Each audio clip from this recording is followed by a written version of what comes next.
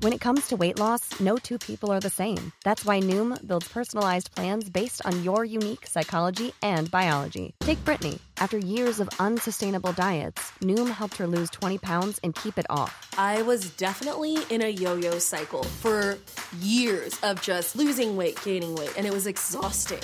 And Stephanie. She's a former D1 athlete who knew she couldn't outtrain her diet, and she lost 38 pounds. My relationship to food before Noom was never consistent. And Evan, he can't stand salads, but he still lost 50 pounds with Noom. I never really was a salad guy. That's just not who I am. Even through the pickiness, Noom taught me that building better habits builds a healthier lifestyle. I'm not doing this to get to a number. I'm doing this to feel better. Get your personalized plan today at Noom.com. Real Noom users compensated to provide their story. In 4 weeks, the typical Noom user can expect to lose 1 to 2 pounds per week. Individual results may vary.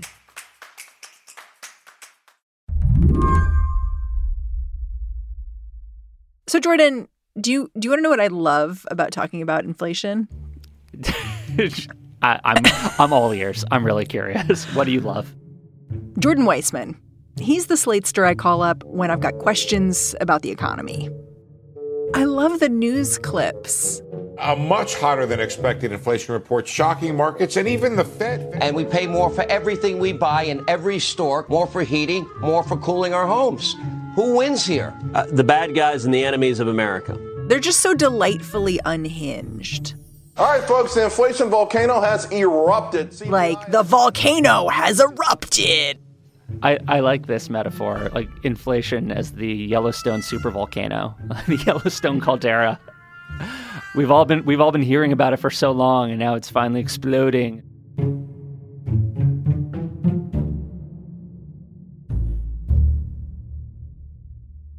If you watch enough CNBC, you'll see this story about inflation play out in a bunch of different ways.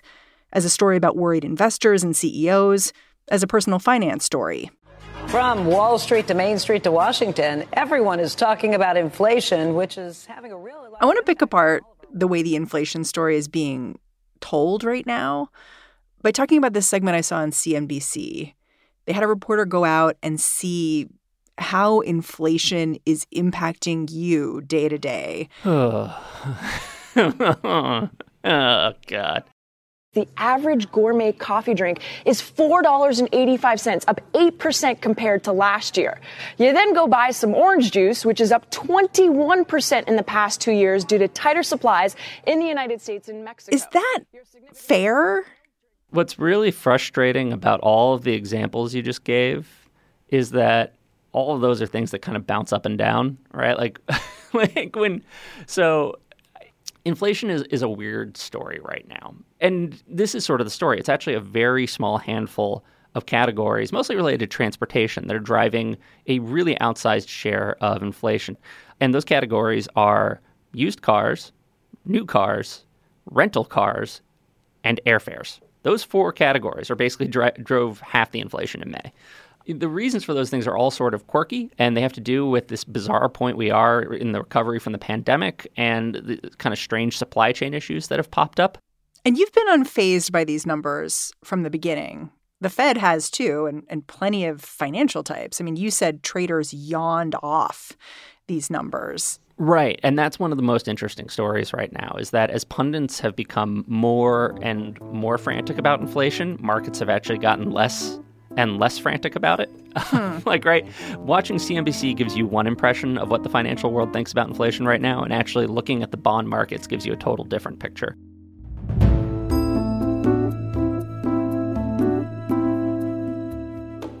Today on the show, we'll talk about who's frantic about inflation and why, and whether it's time for you to start panicking, too. I'm Mary Harris. You're listening to What Next? Stick around. This episode is brought to you by Discover. When it comes to your finances, Discover wants you to know they are the credit card that is always there for you. With 24/7 U.S.-based live customer service, everyone has the option to talk to a real person anytime, day or night. Yep, that means no more waiting for, quote, normal business hours just to get a hold of someone. We are talking real service from real people whenever you need it. Get the customer service you deserve with Discover. Limitations apply. See terms at discover.com/credit card. Jordan says the debate about inflation right now is actually simpler than you might think. So I think there are a few different arguments going on that you kind of need to separate from each other. The big one about inflation is this the beginning of a persistent problem? Is inflation going to take off and then continue to rise? Is it going to accelerate in the future? Or is this transitory? And the Federal Reserve has very much kind of come down on the transitory side of things. Transitory is a kind of a fancy way of saying temporary. It's just a blip. It's something we're dealing with because we're in this weird period, where the pandemic is kind of coming to a close, and eventually, it's sort of like the economy is woken up after a fitful night's sleep and is still shaking off the grogginess. That's one argument. Is it transitory, or are we seeing something, it's going to become persistent? And then there's this other argument is like, regardless of whether or not it's persistent or transitory, what's actually causing inflation right now? And those two things are related, but they're not totally the same. On the one side, it's supply chain issues, right? The stuff I've talked about with cars or airline fares. And then the other side is people saying, well, it's actually all of this government spending, all the coronavirus aid, combined with the fact that wages are going up because it's a very tight labor market. And then, they'd say that these factors could lead to people to expect inflation to be higher in the future. And so that will become a self-fulfilling cycle. So I think these are kind of the two main arguments you have to keep in mind. Like, why is it happening, and is it going to last? It sounds like we don't have answers to either of those questions. I mean, if you had to ask me, I would say it's mostly transitory, and a lot of it is just the weirdness of the moment, the weird supply chain issues with, some wages, thrown in. I don't want to downplay the extent to which inflation can, really suck for some people. There is a chance that this year prices are going to rise a little faster than wages overall, right? That is a real possibility. And so people are going to end up a little poorer in real terms. And that sucks. People aren't going to be happy about that. That is, the question is whether that possibility is so terrible that the Federal Reserve should essentially move quicker in order to prevent it from happening. By all accounts, it looks like the Fed does not plan to make any moves here, in part because of what we're seeing in the bond market. Despite rising inflation, investors there seem untroubled. And, there are a few different measures that show actually that traders and investors are getting less worried about inflation than they may have been last month. For one, Treasury yields have actually started to fall. Right. So what does that mean? Just think of it as the return on a Treasury bond. Right. If your yield is what you get back every month or year from the government if you decide to loan it money. If investors expected inflation to rise a lot in the future, you would also expect Treasury yields to go up for the simple reason that people would want the return on their bond investment to keep up with rising prices. So they retain the value of their investment. If investors think, we're going to see 3-4% inflation in the next 10 years, you would see Treasury yields rise. Instead, Treasury yields have actually, after kind of rising earlier in the year, have been falling. And there are also other measures that, that people look at in the market that have been kind of signaling the same thing. Does this really just mean that Jerome Powell, the Fed chair, is like the Pied Piper? Because he's been saying from the beginning, don't be concerned. I got this. I'm on it. And it sounds like all of the markets are just kind of like, that's cool. We'll follow that guy. Well, there's sort of a chicken and an egg issue here, too, because when it comes to Treasury yields, right, like the way the bond market is moving, some people would say the reason you're not seeing yields go up is because they don't expect the Fed to raise interest rates, because Jerome Powell is saying they're not going to raise interest rates. And because they're not raising interest rates, you're not seeing, market interest rates go up. So how much of that is really the explanation of what's going on? I don't know for sure, but it's probably part of it.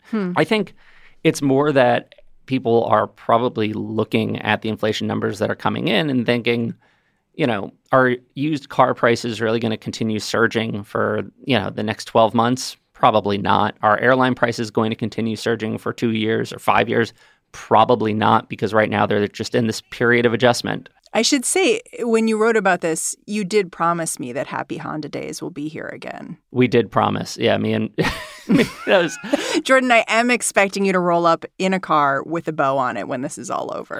So this is the thing is, why is it that car prices are going up right now? Is it because of some, generalized macroeconomic force that is causing all prices to rise, or is it something specific to the auto industry? It seems like it's the latter, right? Well, I know we've talked about that a little bit. So I want to ask you about something different. Sure. Which is, I'm wondering, how does the labor force factor into inflation concerns?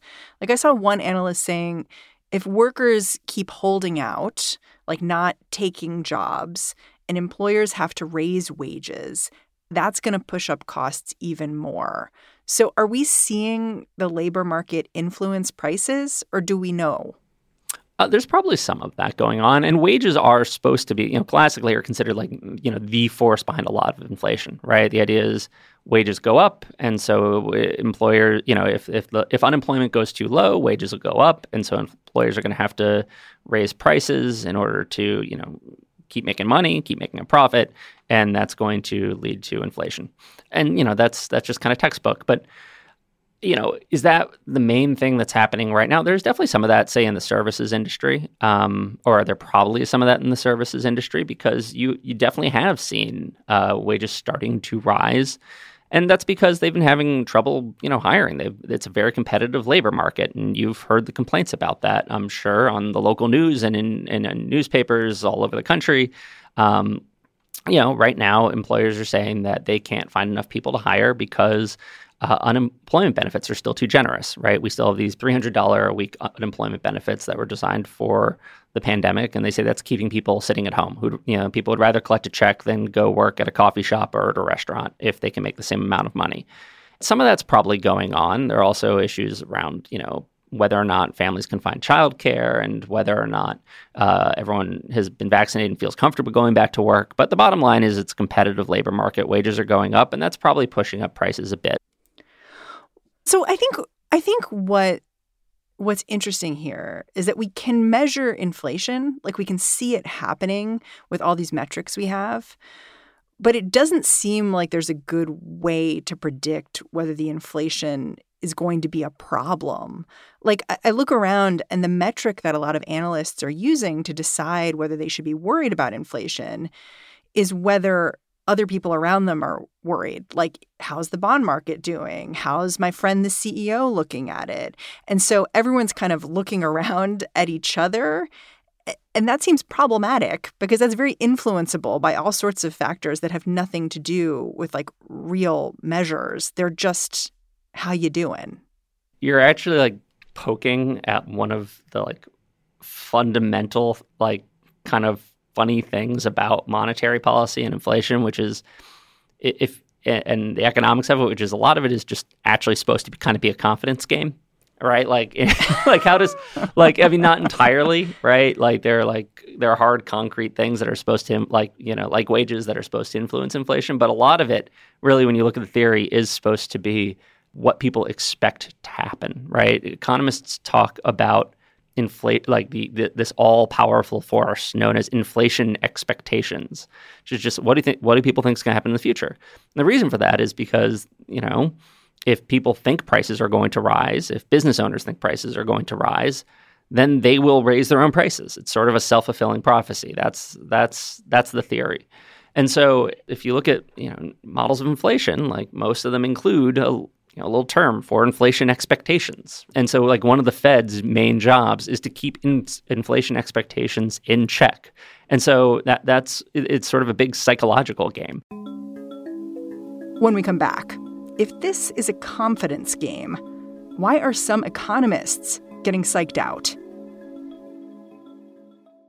Save big money on everything for your next project at Menards. Spring is here, making it the perfect time for outdoor projects. Suncast storage sheds are an excellent solution for protecting outdoor lawn and gardening tools. They're easy to assemble, and the all-weather construction provides water resistance and UV protection. Save big on Suncast storage sheds. View our selection of Suncast products today in-store and on Menards.com. Save big money at Menards.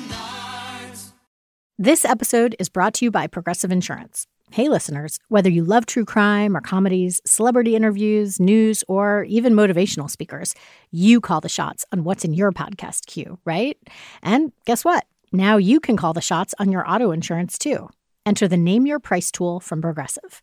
The Name Your Price tool puts you in charge of your auto insurance by working just the way it sounds. You tell Progressive how much you want to pay for car insurance. Then they'll show you a variety of coverages that fit within your budget, giving you options. Now, that's something you'll want to press play on. It's easy to start a quote, and you'll be able to choose the best option for you fast. It's just one of the many ways you can save with Progressive Insurance. Quote today at Progressive.com to try the Name Your Price tool for yourself and join over 28 million drivers who trust Progressive. Progressive Casualty Insurance Company and Affiliates. Price and coverage match limited by state law.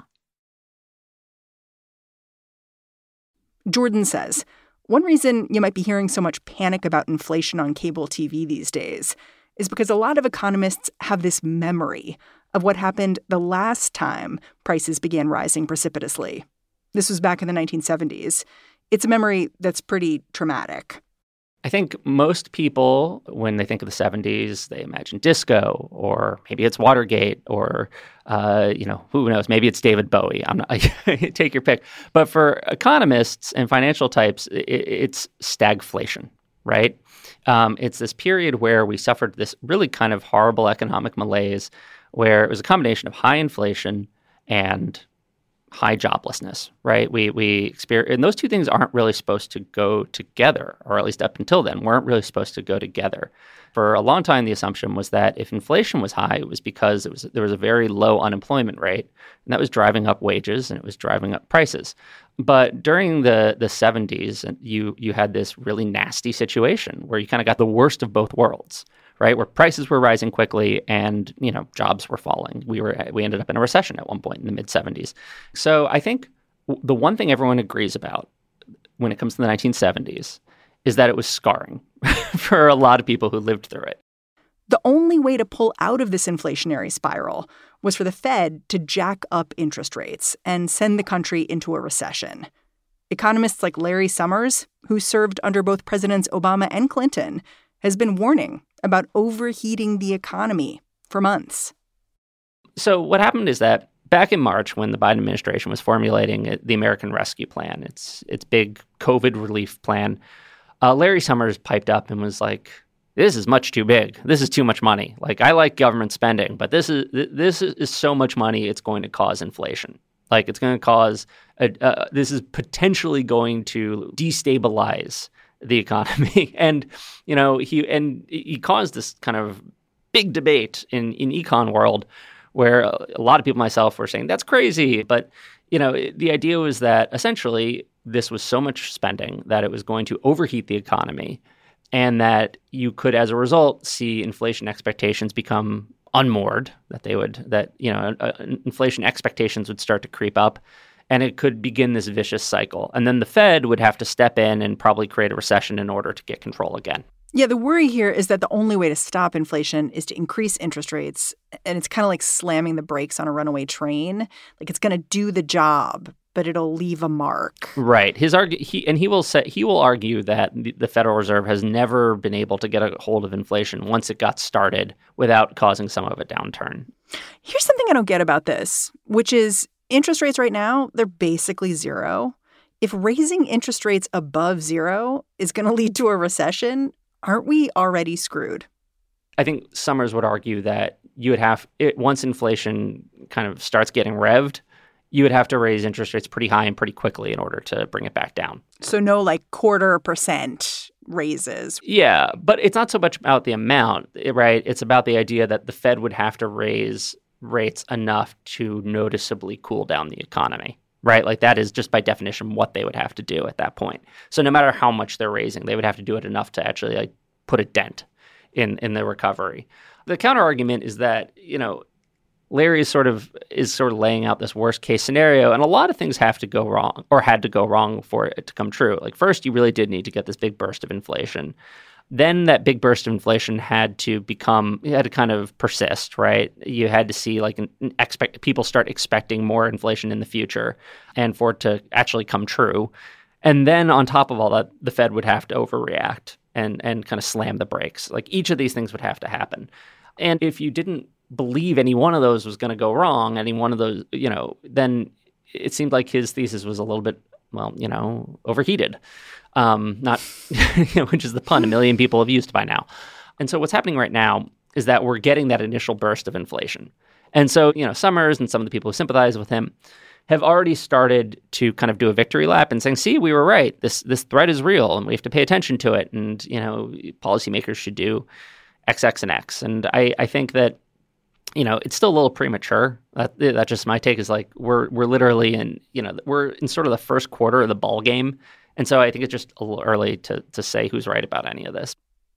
I mean, just to play devil's advocate here, Larry Summers is not the only one saying this. No, he's not the only one. Mohamed El-Erian has started speaking up, who's another person who, he was thought of as a Fed chair under Trump, but he also worked with President Obama. He's an economist. And he put it this way, which is, the Fed has said, we're not going to have clear signals until the end of the year, early next year about what's really going on when it comes to inflation. So if I end up making a mistake here, which mistake can I recover from more quickly? And his argument is if you let the inflation go wild, it's much harder to recover from than if you quash whatever's happening right now and sort of get things on a different track sooner rather than later. Yeah, I mean, what's weird about that is, Mohamed El-Erian lived through the 2010s, right? Like he wasn't born yesterday. What do you mean when you say that? So after the financial crisis, the Federal Reserve cut rates to zero, and they held them there for a long time. And then in 2015, they're like, okay, I think we've had enough of that. It's time to start normalizing. Let's get back to regular life. So they hiked rates a quarter point. And the idea was to kind of go low and slow so they wouldn't upset the economy too much. But even that, everyone now kind of has agreed, actually did have some ripple effects that were a problem. For one, it ended up pushing up the value of the dollar, which ended up hurting a lot of manufacturing industries. The rise in interest rates also made kind of the business community think that interest rates are going to continue rising in the future. And so that kind of affected expectations. And so it had sort of a chilling effect on the economy to a degree. And it's, there was an analysis at one point that suggested that the Fed may have, reduced job growth by 1 million. Right, just be with that one little move, and butterfly. Janet Yellen flapped her wings like a butterfly, and it, changed the world.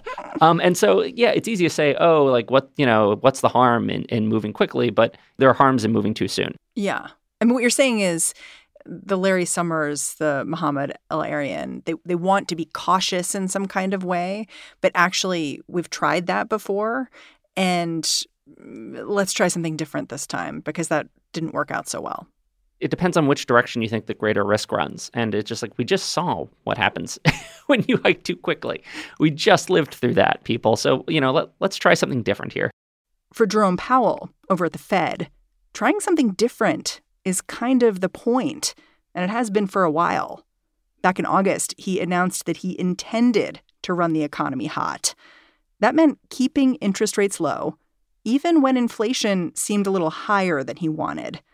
It's a whole new monetary framework. The old framework of trying to predict when inflation was going to crop up ahead of time by looking at things like the unemployment rate didn't seem to be working that well. And so maybe it was time to move to a new model. And so they moved to this new framework in 2020. And so in some ways, we're seeing the first real test of it. This is the first opportunity for them to show they're really committed to this new idea.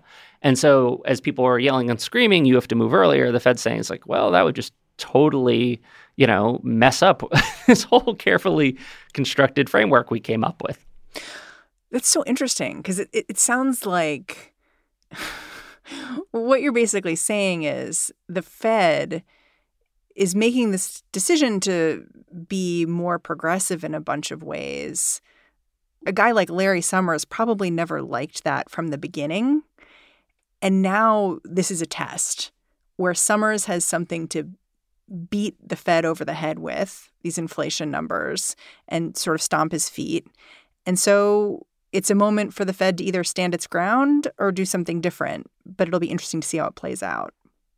Yeah, I mean, it is to some extent a test of how progressive the Fed has become. or how dovish the Fed has become. And yeah, as a result, you're going to see this conflict play out where some people are going to be very nervous and are going to, as a result, hyperventilate on CNBC a lot. Jordan Weissmann, thank you so much for joining me. Thank you for having me. Jordan Weissmann is Slate's senior business and economics correspondent. And that is the show. What Next is produced by Davis Land, Elena Schwartz, Mary Wilson, Carmel Delshad, and Danielle Hewitt. We're helped along each and every day by Alicia Montgomery and Allison Benedict.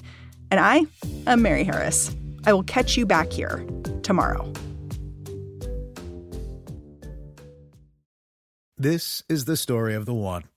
As a maintenance engineer, he hears things differently. To the untrained ear, everything on his shop floor might sound fine, but he can hear gears grinding or a belt slipping.